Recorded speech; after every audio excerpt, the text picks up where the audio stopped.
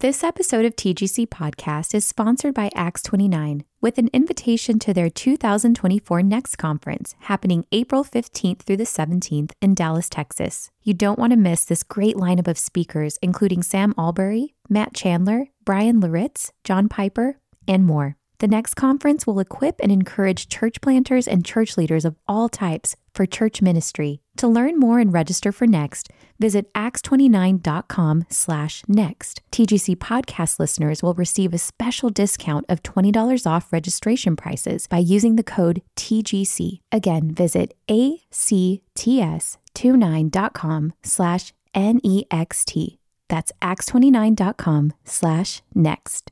This episode of TGC Podcast is brought to you by Moody Publishers. Do you long for a close community? Do you feel lonely or isolated, or that fellowship with other Christians should be easier and go deeper? In his new book, Dearly Beloved, pastor, author, and TGC council member Vermin Pierre examines Christ's love for his bride, the church, and aims to help readers understand and develop true fellowship with those around them. Learn how to love others well, practice presence, and develop unity in the church when you purchase your copy of Dearly Beloved by Vermin Pierre, now available at moodypublishers.com.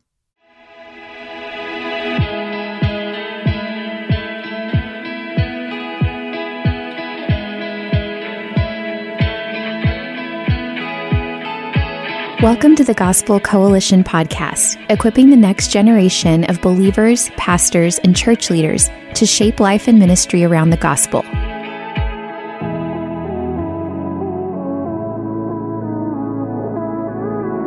On today's episode, you'll hear a message from Nancy Guthrie on how biblical theology changes everything. This message was originally given at TGC's 2021 National Conference. A number of years ago, I was teaching a study of Genesis at my church when one of the discussion leaders came to me. This was an older godly woman, and she came down and sat down by me, and she said to me, "How come I've never been taught this before?"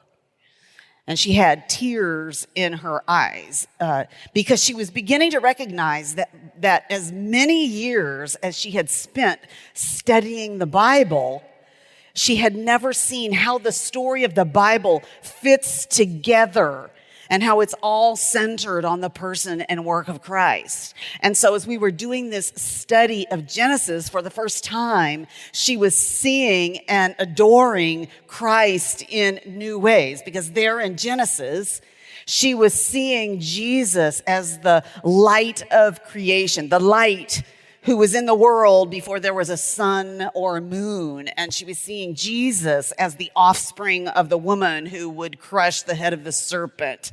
And in the story of Noah and the flood, she was seeing that the ark shows us a picture of who Jesus is. And as we hide in him, we find safety from the judgment of God. She was, as we looked at that story of Abraham marching his son Isaac up that mountain to offer him as a burnt sacrifice, she saw in shadow form how the Father's most precious son would be walked up a hill and be offered as the once for all perfect sacrifice. And in the story of Joseph, how this man Joseph became the one person in the whole world that people must come to find bread, in a sense, was the savior of the world in his day, and how that pictured the person and work of Jesus Christ.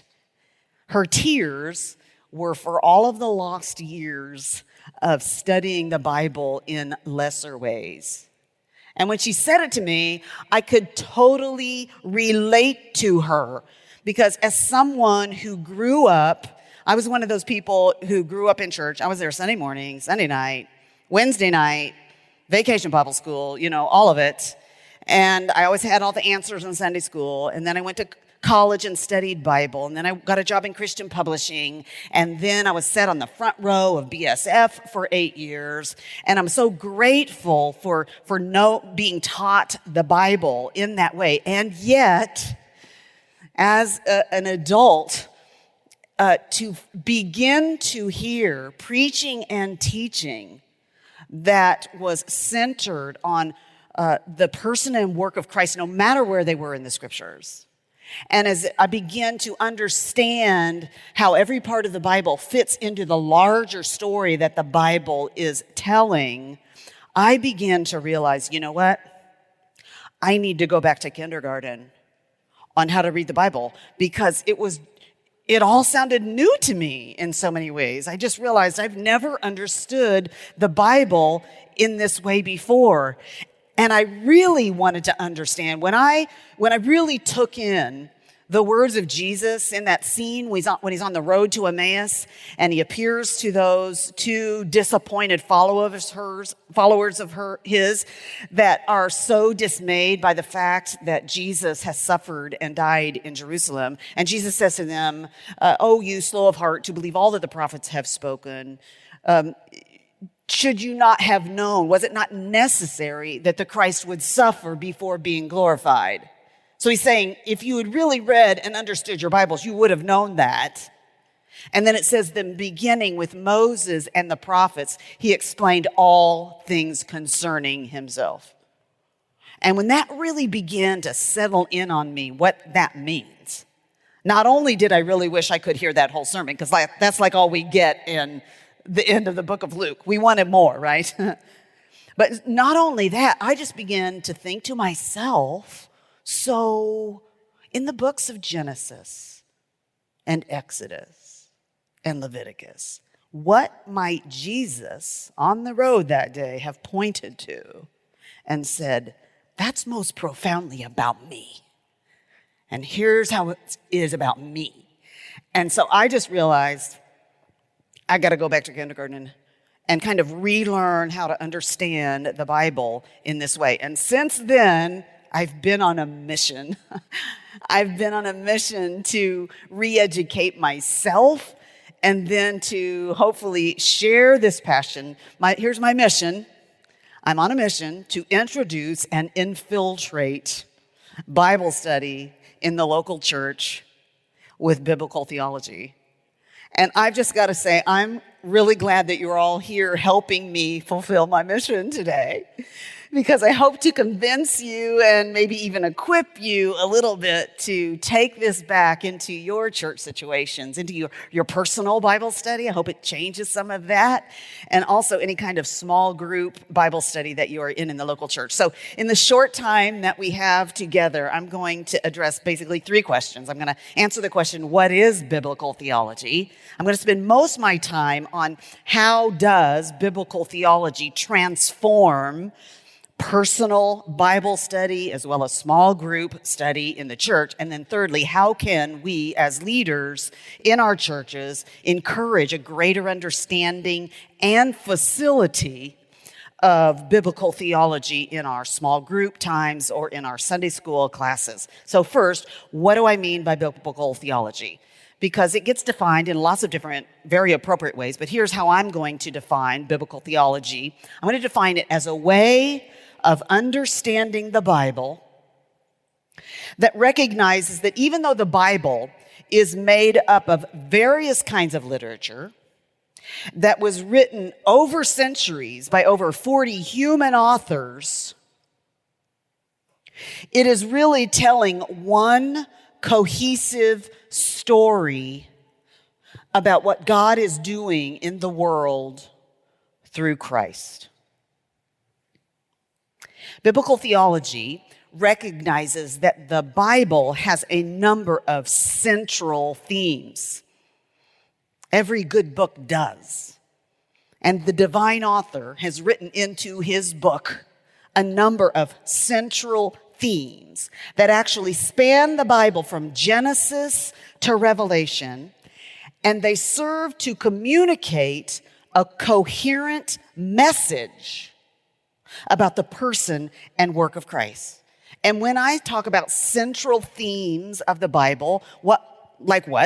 Well, like king and kingdom, like sacrifice, like garden and wilderness, like clean and unclean, like light and darkness, like offspring, like blessing, curse. And my contention is that when we are familiar with these themes, that then wherever we are in the Bible and we see one of those themes within, kind of underneath, maybe even featured in whatever text we are, wherever in the Bible, that really then helps us to guide us into the Holy Spirit intended meaning of the text.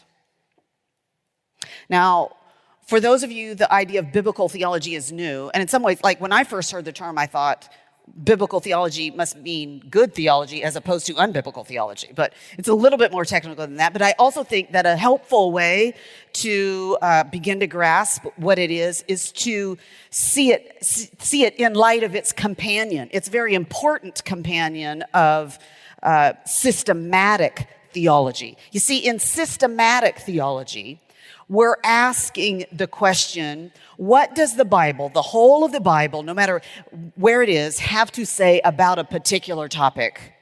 And we kind of collect and put together to create a coherent summary of the Bible's message about a topic. And that would be systematic theology. Biblical theology is different because biblical theology sees how a particular theme works its way through various books of the Bible, various literature types of the Bible. But here's the most important distinction: how this theme in this story develops. An important word, you can write it down. How the theme develops from where we are at the beginning of the Bible in the Garden of Eden and through the historical books and through the prophets and in the incarnation, the life, death, and resurrection of Jesus. Because it develops and there's a crisis at the beginning, which the crisis is pretty much all the same place, Genesis 3, right? And it develops over the Old Testament, and then it comes to a climax. And the climax, no matter what theme of the Bible we're talking about, always comes at the same place, in the life, death, and resurrection of Jesus Christ. And the theme always resolves in the same place, in the new creation, the consummation, the new heavens, and the new earth. So, question number 2, how does biblical theology transform personal Bible study as well as small group Bible study in the church? Well, when I originally created my talk, I had a top 10 list, because if you're going to do a list, you should probably do 10, right? And then the day before I came, I got an email that my talk was not 60 minutes, but 40 minutes, so you only get 7. You're kind of getting cheated, but we're going to go with 7, okay? And I'm going to try to fit it in my time. Here's number 1. Biblical theology makes Bible study Christ-centered, not me-centered. We don't want to study the Bible in a way that's merely an intellectual pursuit of information that never intersects with real lives, especially the areas of our lives that need to be reshaped and sanctified. But neither do we want to approach the Bible making the jump too quickly to, how do I see myself in this passage? Which I think is what so much Bible study that we're used to has kind of trained us to do. So many ways of studying the Bible move quickly, in fact, I would say too quickly, to how am I going to apply this to my life? Now, that's a very important question. But here's the first question we should be asking. What was the intended message to the original audience? That's got to be the first question. So in the books of Moses, what was the original message to those people in the wilderness and who had first entered the promised land as they read Moses? We've got to come to that answer first. And then the second most important question is, what difference does the life, death, and resurrection of Jesus Christ make in how I understand this passage? Especially in the Old Testament, but not exclusively in the Old Testament. And we have to answer those two questions rightly and well until we get to trying to answer the question, what difference does this make in my life? How could I apply this to my life and to those I might be talking through this passage with or teaching this passage to? And you see, I think it's biblical theology that helps us in this effort, because as we learn these major themes in the Bible and see them arise in whatever passage we're in, it's what helps us, especially for that question, how does it connect to the life, death, and what difference does the life, death, and resurrection of Jesus make? Biblical themes help us to do that. You see, there's a huge difference between men and women leaving your Bible study time to weighed down by what they must do. There's a huge difference between that and them leaving with a sense of wonder over what Christ has done. And therefore, the difference that makes in their life. The wonder at what Christ has done, hopefully what they leave mostly with is the urgency to be joined to him by faith, so that his record of obedience, as well as his power for obedience, will flow into them. All right, number 2, biblical theology teaches us the larger story of the Bible, not just a collection of disconnected stories. I'm afraid that was me for most of my life. And could I just see some hands in this room if you can relate to that? A lot of disconnected stories that you didn't know how to put together. And I've been given the technical ability to see you raising your hands who are there online. So just go ahead and raise them, but I'll see them. Okay. That was exactly me. And I would kind of be embarrassed for you to know, actually, how old I was, and not only how much Bible study I had done, but how much teaching the Bible I had been doing before I really grasped and could have been able to articulate the basic storyline of the Old Testament. And by that, I mean the line of the patriarchs, Abraham, whose son was Isaac, and then it goes through not Jacob and Esau, but Jacob and then Jacob's 12 sons. So that storyline of the patriarchs to their slavery in Egypt and their redemption out of Egypt into first the wilderness and eventually the promised land under Joshua, and then the establishment of the kingdom, first under Saul and then under David and then his son Solomon. And for me, that's where it all fell apart. To some of you, can you relate to that too? I mean, that's where it really falls apart, right? Maybe you remember Rehoboam. But then that whole divided kingdom thing, like that was really fuzzy. And then there's these exiles, right? To be able to articulate, okay, there's the 10 northern tribes, and they go into exile under Assyria. And it's 150 years later that these 2 southern tribes, Judah and Benjamin, are taken into exile by Babylon. And then they eventually return to the land. I mean, that's the basic storyline of the Bible, and I couldn't have done that for you. Even that simple thing for most of my life. I just had this mishmash of battles and people, and I didn't know how they fit together.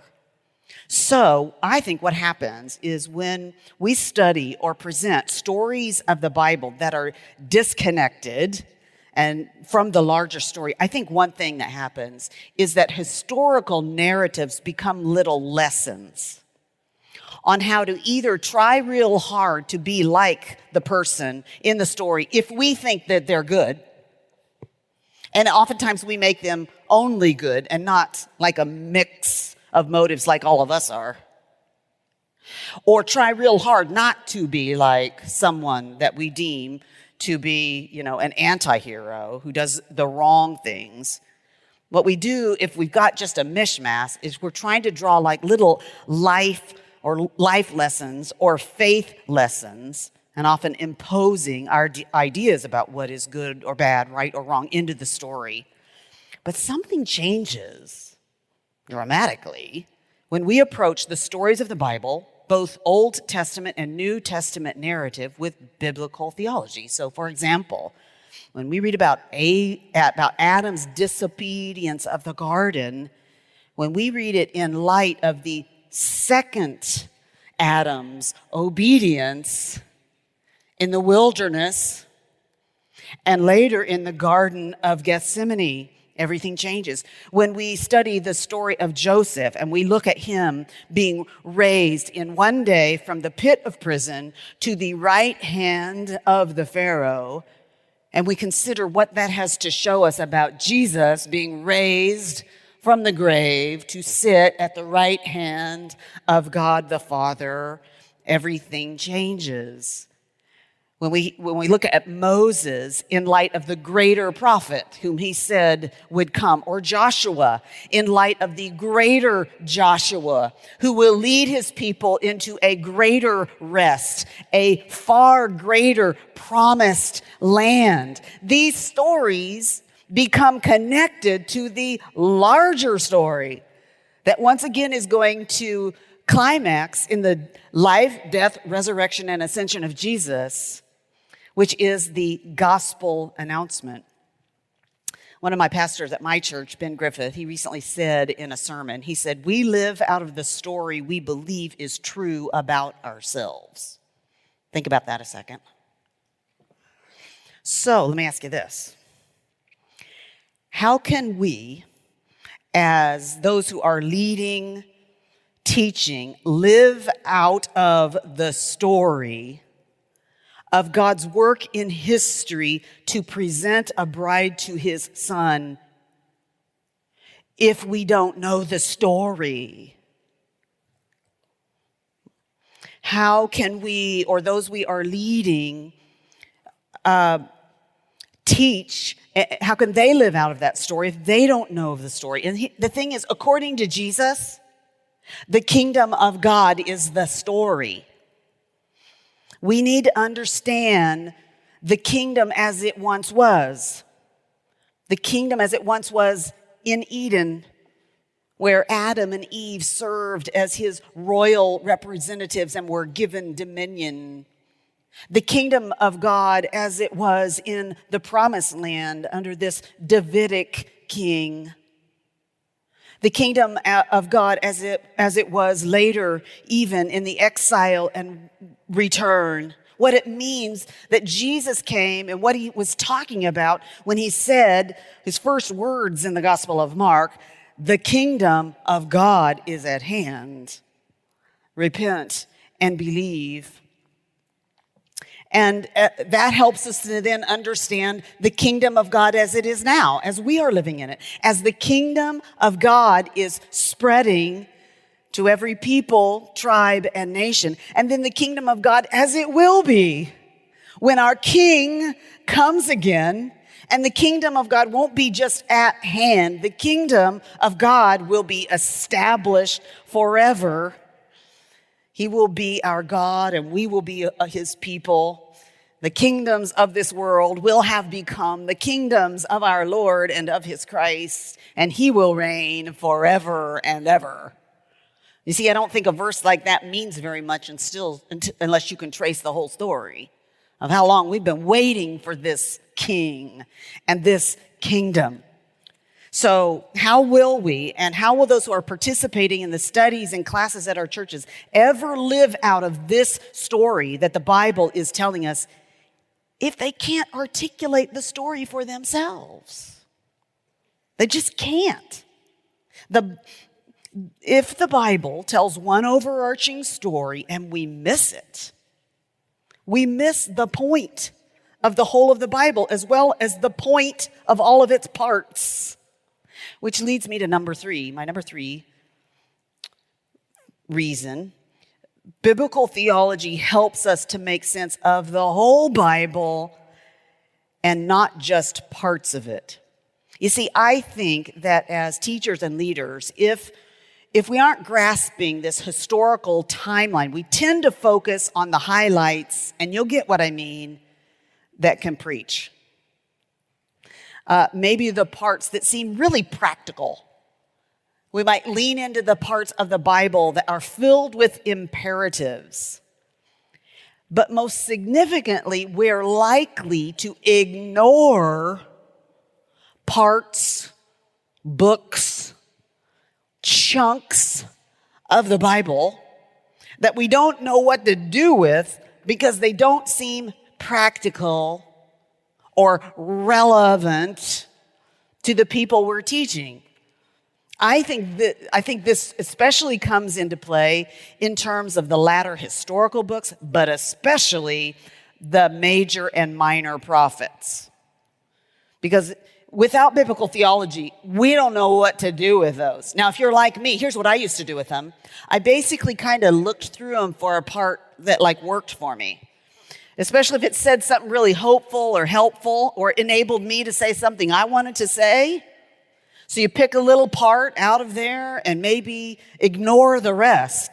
But just think about that. If the whole of the Bible is God speaking to us, why would we ever settle for there being parts of the Bible that we write off as indiscernible,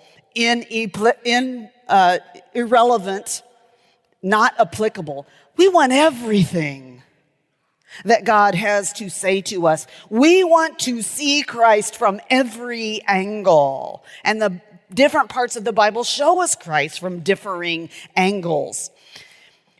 If we believe that the Bible is God speaking to us and that we live by every word that comes out of the mouth of God, why would we ever settle for having parts that we simply don't study? Well, we won't. So biblical theology, I think, opens up the whole of the Bible to us, even as it trains us how every part of the Bible reveals something significant about Christ and how he's bringing his kingdom into the world. Number 4 way that biblical theology transforms Bible study. Biblical theology leads us to what we need most to know, not simply what we want most to know. A while ago, I was speaking at a church. I was doing a Q&A session. This one woman raised her hand, and she said, how do I find things in the Bible that I want to know about, like what it says about anger and jealousy? And I really struggled to answer her question. And yet, isn't that the way many people approach the Bible? They see it as a guidebook for life, collected good advice, and they go to the Bible. They're looking at the Bible for insight on the issues of the things that are really important to them. They're not so interested in the stuff that they think is somehow not applicable or certainly not of interest to them. The Bible, though, the Bible answers questions that you and I don't know enough to ask. I'm going to say that again because I think that's big, okay? The Bible answers questions that you and I simply do not know enough to ask. They're the questions we most need the answers to. But we didn't know enough to ask the questions. And how does it answer these questions? Through various genres, through historical narrative, through wisdom sayings, through prophecy, through discourse, through poetry, through apocalyptic. And, in some ways, wouldn't it be nice if the Bible was just a guide to life and it was also straightforward and answered all of our questions exactly in the way we want to? But the Bible requires a little more from us, doesn't it? It doesn't just hand over its wisdom and insight. It requires something of us to get its message. We have to have ears to hear. We don't set the agenda for the Bible. The Bible sets the agenda. And biblical theology helps us to get that agenda. So rather than coming to the Bible and picking at it to find the answers to the questions that we think are urgent, instead we come to the Bible in humility, seeking to grasp the message the divine author has written into his book that he really wants us to know.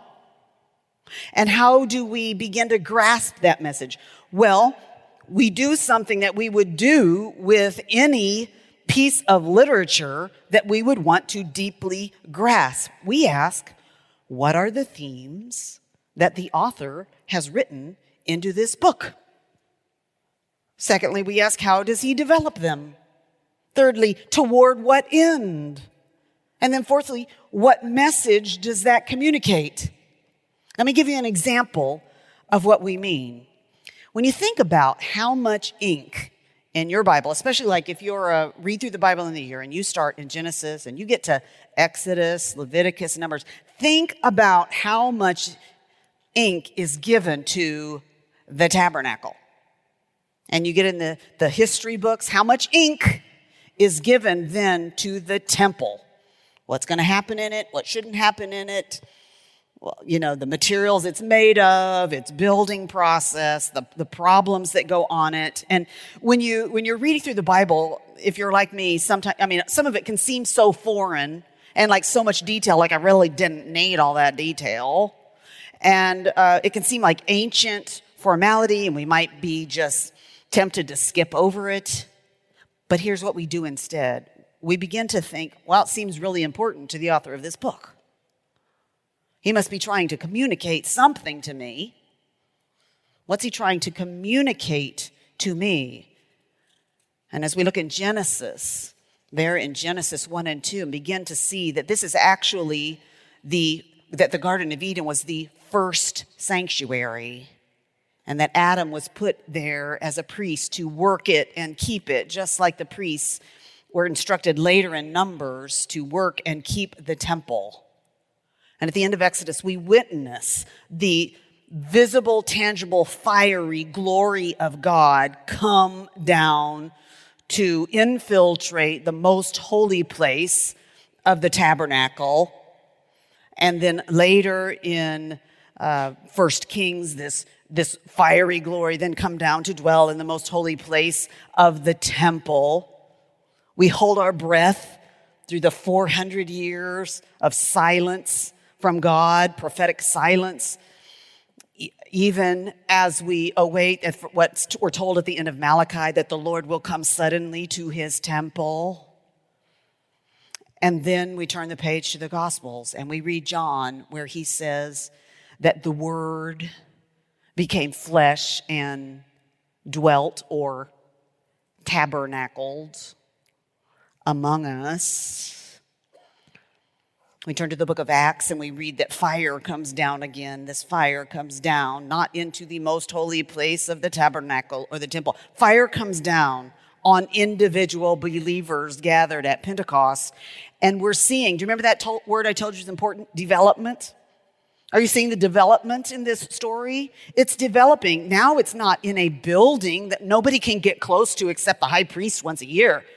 Now the dwelling place of God is in believers. And then we get to the epistles and we hear both Peter and Paul write about the church as being a spiritual house, that we are living stones being built into a temple in which God wants to dwell. And then we get to Revelation 21 and we read that there's a loud voice from the throne. And it says, now the dwelling place of God is with man. And he will be their God, and they will be his people. And he will wipe away every tear from their eyes. And at that point, we're like, now I get it. Now I see why that tabernacle was so significant, because God was wanting me to see how important it is to him to dwell among his people. And that all of history from Genesis all the way to Revelation 1, God has been working out his plan to bring that about again. And so then the next year reading through the Bible, when we get to Exodus, we read it differently. And it matters to us because we can see how this story is being developed. Here, I think, is the best part. We find ourselves, as we study the Bible, increasingly longing for where this story is headed. And as this happens, we begin to realize, I was coming to the Bible with my small-minded questions about how I wanted to find something here to navigate life in this world. And instead, the Bible is presenting me with the reality of the world to come in such a way that some of these questions just don't seem to matter so much anymore, and my heart is filled with wonder. Which leads me to number 5. Number 5, ways of biblical theology transforms Bible study is that biblical theology focuses us on the consummation, not merely going to heaven when we die. For most of my life, I would have told, my understanding of what the Christian life was all about was that I should make a decision for Christ and try really hard to live well for him over my lifetime, and then I would go to heaven when I die. Anybody relate to that? Did you grow up with that kind of understanding, what the Christian life was all about? And it's not that those things aren't true. It's just that it's so diminished from the reality of what we really enter into when we are joined to Christ by faith, a disembodied existence somewhere away from this world is not what God has saved us for. That vision of the Christian life simply doesn't fit with the story that the whole Bible is telling, because the story of the Bible is headed toward consummation, toward glory, to not a spirit with no body existence somewhere away from this earth. And I remember when this hit me, I realized that actually I had never really thought through how my life in heaven, when I die, will be different after the return of Christ and the resurrection of my body. I had never fully considered what it means to be away from the body, at home with the Lord, but then later to be in his presence, body, resurrected, glorious body like the body Jesus has now, body and soul, living with him forever in a resurrected, renewed earth. And this is not just meaningless spiritualism or meaningless theology. This has such practical implications for believers, does it not? Especially as they face death. Especially as they face the death of someone they love. You see, most people that you minister to in these, they haven't thought it through either. And that's one reason that they like to talk about their loved ones who have died in terms of that they're golfing on that big golf course in heaven or riding the skateboard on the sidewalks of heaven, because they don't really understand that the body of the person they love is in the grave awaiting the resurrection call of Jesus when he returns, and their soul has gone to be with Christ, to be reunited with that resurrection body, fit for living forever on a renewed, resurrected earth, and life forever in the new heaven and the new earth. So again, how could we ever expect those we serve to live out of this story if they don't know this story? Number 6, biblical theology urges us toward union with Christ, not merely imitating or following Jesus. The language the Bible repeatedly uses is that of being in Christ, that of going from being spiritually dead to spiritually alive. When Jesus says to Nicodemus, you must be born again, he isn't telling Nicodemus he has to do something. He's speaking of a reality that must happen in Nicodemus's life by the power of the Holy Spirit, by being united to Christ. How do these things happen? How does a spiritually dead person become spiritually alive? How does a person with a heart of stone given a heart of flesh? How does someone experience the new birth? It all centers around union with Christ. His death becomes ours. His life becomes ours. And once again, for most of my life, somehow I missed this understanding of union with Christ as being at the center of the scriptures, the very essence of the Christian of life. And when it isn't at the center of our study and teaching, we're often missing the point. We're missing the sense of urgency to become united to Christ. And I think the way that happens is for people to see it again and again through biblical theology. A couple quick examples. Old Testament narratives in which the crisis of sin and uncleanness is unresolved. And so we let people feel that desperation. How is this going to get solved? Where it gets solved through a once-for-all sacrifice for sin in the person of Christ. Or we read Old Testament wisdom and we see it has limitations. Old Testament wisdom will only take you so far. What's needed is wisdom incarnate. And to be joined to wisdom incarnate so that the wisdom of Christ begins to flow into us, displacing our natural foolishness. We hear the Old Testament prophets, their desperation for the people of God to have power to obey God's law. And we realize that's only going to come when the only person who ever obeyed perfectly both transfers his perfect record of righteousness to us, as well as seals us with the Holy Spirit who empowers us for obedience. Or when we get to the New Testament, in which Jesus feeds 5,000 with bread, we realize it's not bread we need from Jesus. We need Jesus as bread. We need to feed on him. And apart from feeding on his atoning death, we will starve to death in this world. So, as biblical theology helps us get to Christ wherever we are in the Bible, it serves to show us in every passage the beauty, the sufficiency, and the necessity of union with Christ. Number 7, I've saved the best for last.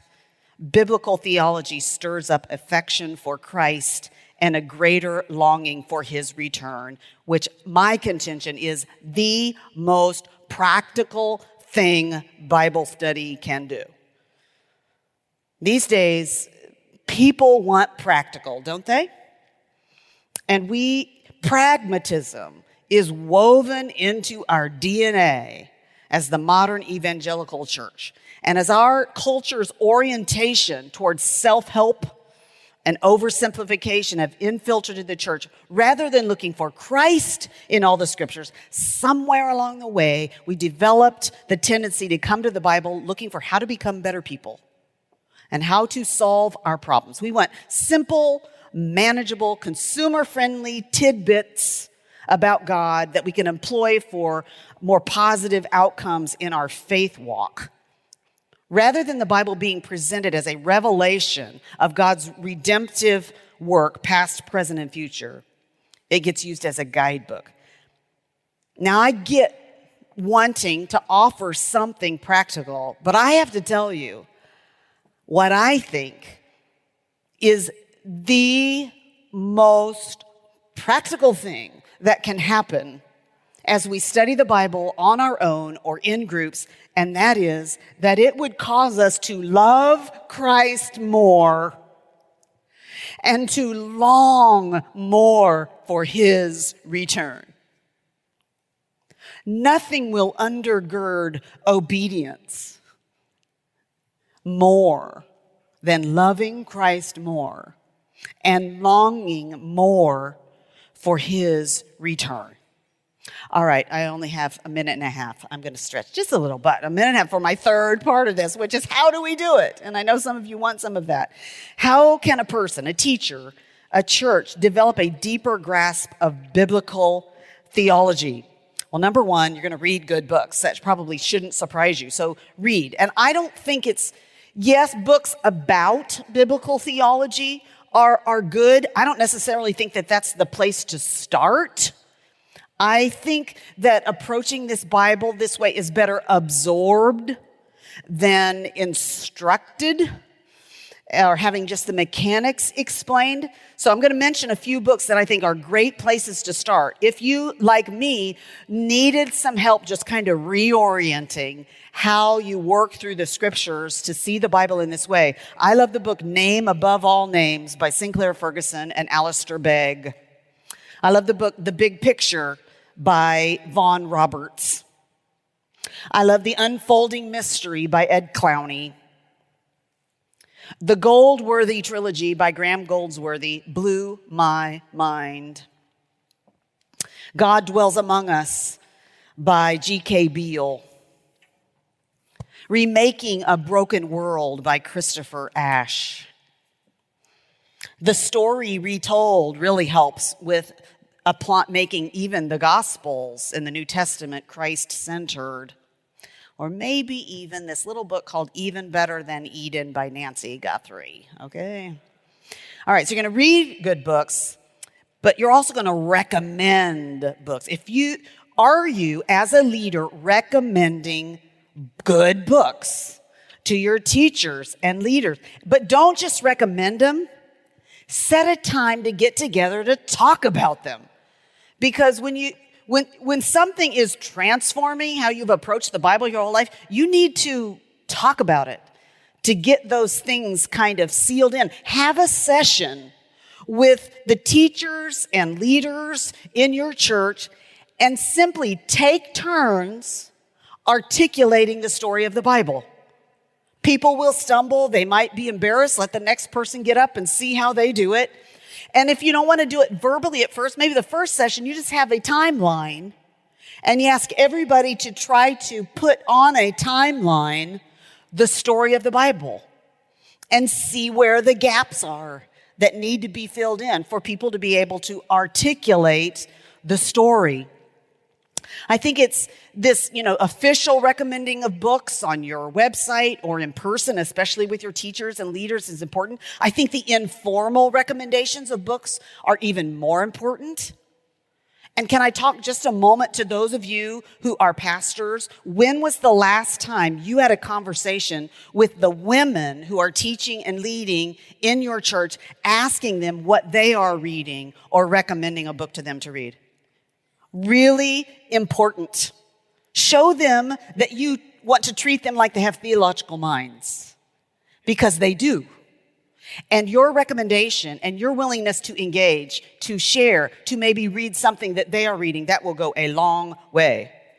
Then, thirdly, so we said read, recommend, rehearse, demonstrate biblical theology outside of the pulpit. Have you ever, maybe you're frustrated at the way the Bible is taught in the children's Sunday school at your church, that it's always, little lessons and it isn't Christ-centered, and you get frustrated. Well, have you ever demonstrated for them how to do it?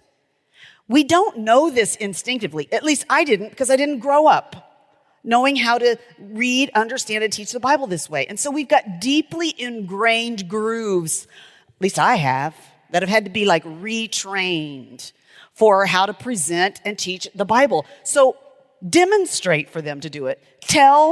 Get them together and practice together. How are we going to tell some of these stories or present some of these passages in a way that is Christ-centered? Don't just assume that if you can tell them once they need to do it and they will actually know how to do it.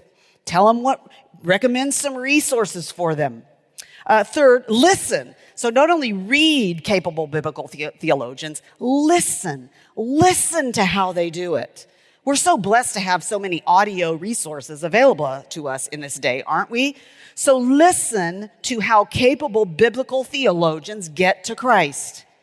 For 5 years, I did this podcast for TGC, Help Me Teach the Bible. If you're wondering who are some people who really do biblical theology, almost every person I had on that podcast, it was because they were good biblical theologians. There are some good names if you want to look at the Help Me Teach the Bible list of people I interviewed. Also, I'm about to close here. I've been offering biblical theology workshops for women over the past couple of years. And one session is dedicated to taking a biblical theme and demonstrating how to tell the story of the Bible according to that theme. And as I've done that, I've been convinced that in that workshop, hearing me do it is actually more effective than me telling them how to do it. It's something we absorb and learn by hearing people do it. I've got 17 more of those workshops over the coming year. In fact, I've got a bunch of cards with me. My husband is here, and so these 2 exits over here, they're going to be giving out cards. If you're interested in knowing where I'll be doing these workshops, I would love for any of you to come, because maybe you think, yeah, I get biblical theology, but I don't really know how to teach it to my Sunday school teachers or small group leaders. You might like to come just to see how I'm trying to do my best to train. So we're going to give those cards who are here. If you're watching online, you can go to nancyguthrie.com and see all of the cities and dates for those biblical theology workshops for women coming up. Well, I want to close just by saying I started by telling you about that woman at my church who tearfully came to me mourning over a lifetime of studying the Bible, that somehow she had missed seeing the beauty of the Bible centered on Christ. And I have to tell you, as I've traveled the country doing these biblical theology workshops, I'm still having women come up to me in tears. But they're not tears of sorrow. They're tears of joy. Because this is what I think is the biggest impact of biblical theology. If you love Christ and you love the Bible, and then you begin to see how the whole of the Bible is showing you picture after picture after picture of the beauty and necessity and sufficiency of Christ, it fills you with so much joy you think you're going to explode. So I am commissioning you to be joy spreaders. All right, joy spreaders by the means of growing yourself in these skills and sharing them and teaching biblical theology. Thank you so much for joining us for this session. I'm going to be down here. I would love to talk with you. I hope you'll pick up one of those cards on the way out. And thanks again for joining us. It's been great to be with you. Thank you. Thanks for listening to today's episode of the Gospel Coalition podcast. Check out more gospel-centered resources at thegospelcoalition.org.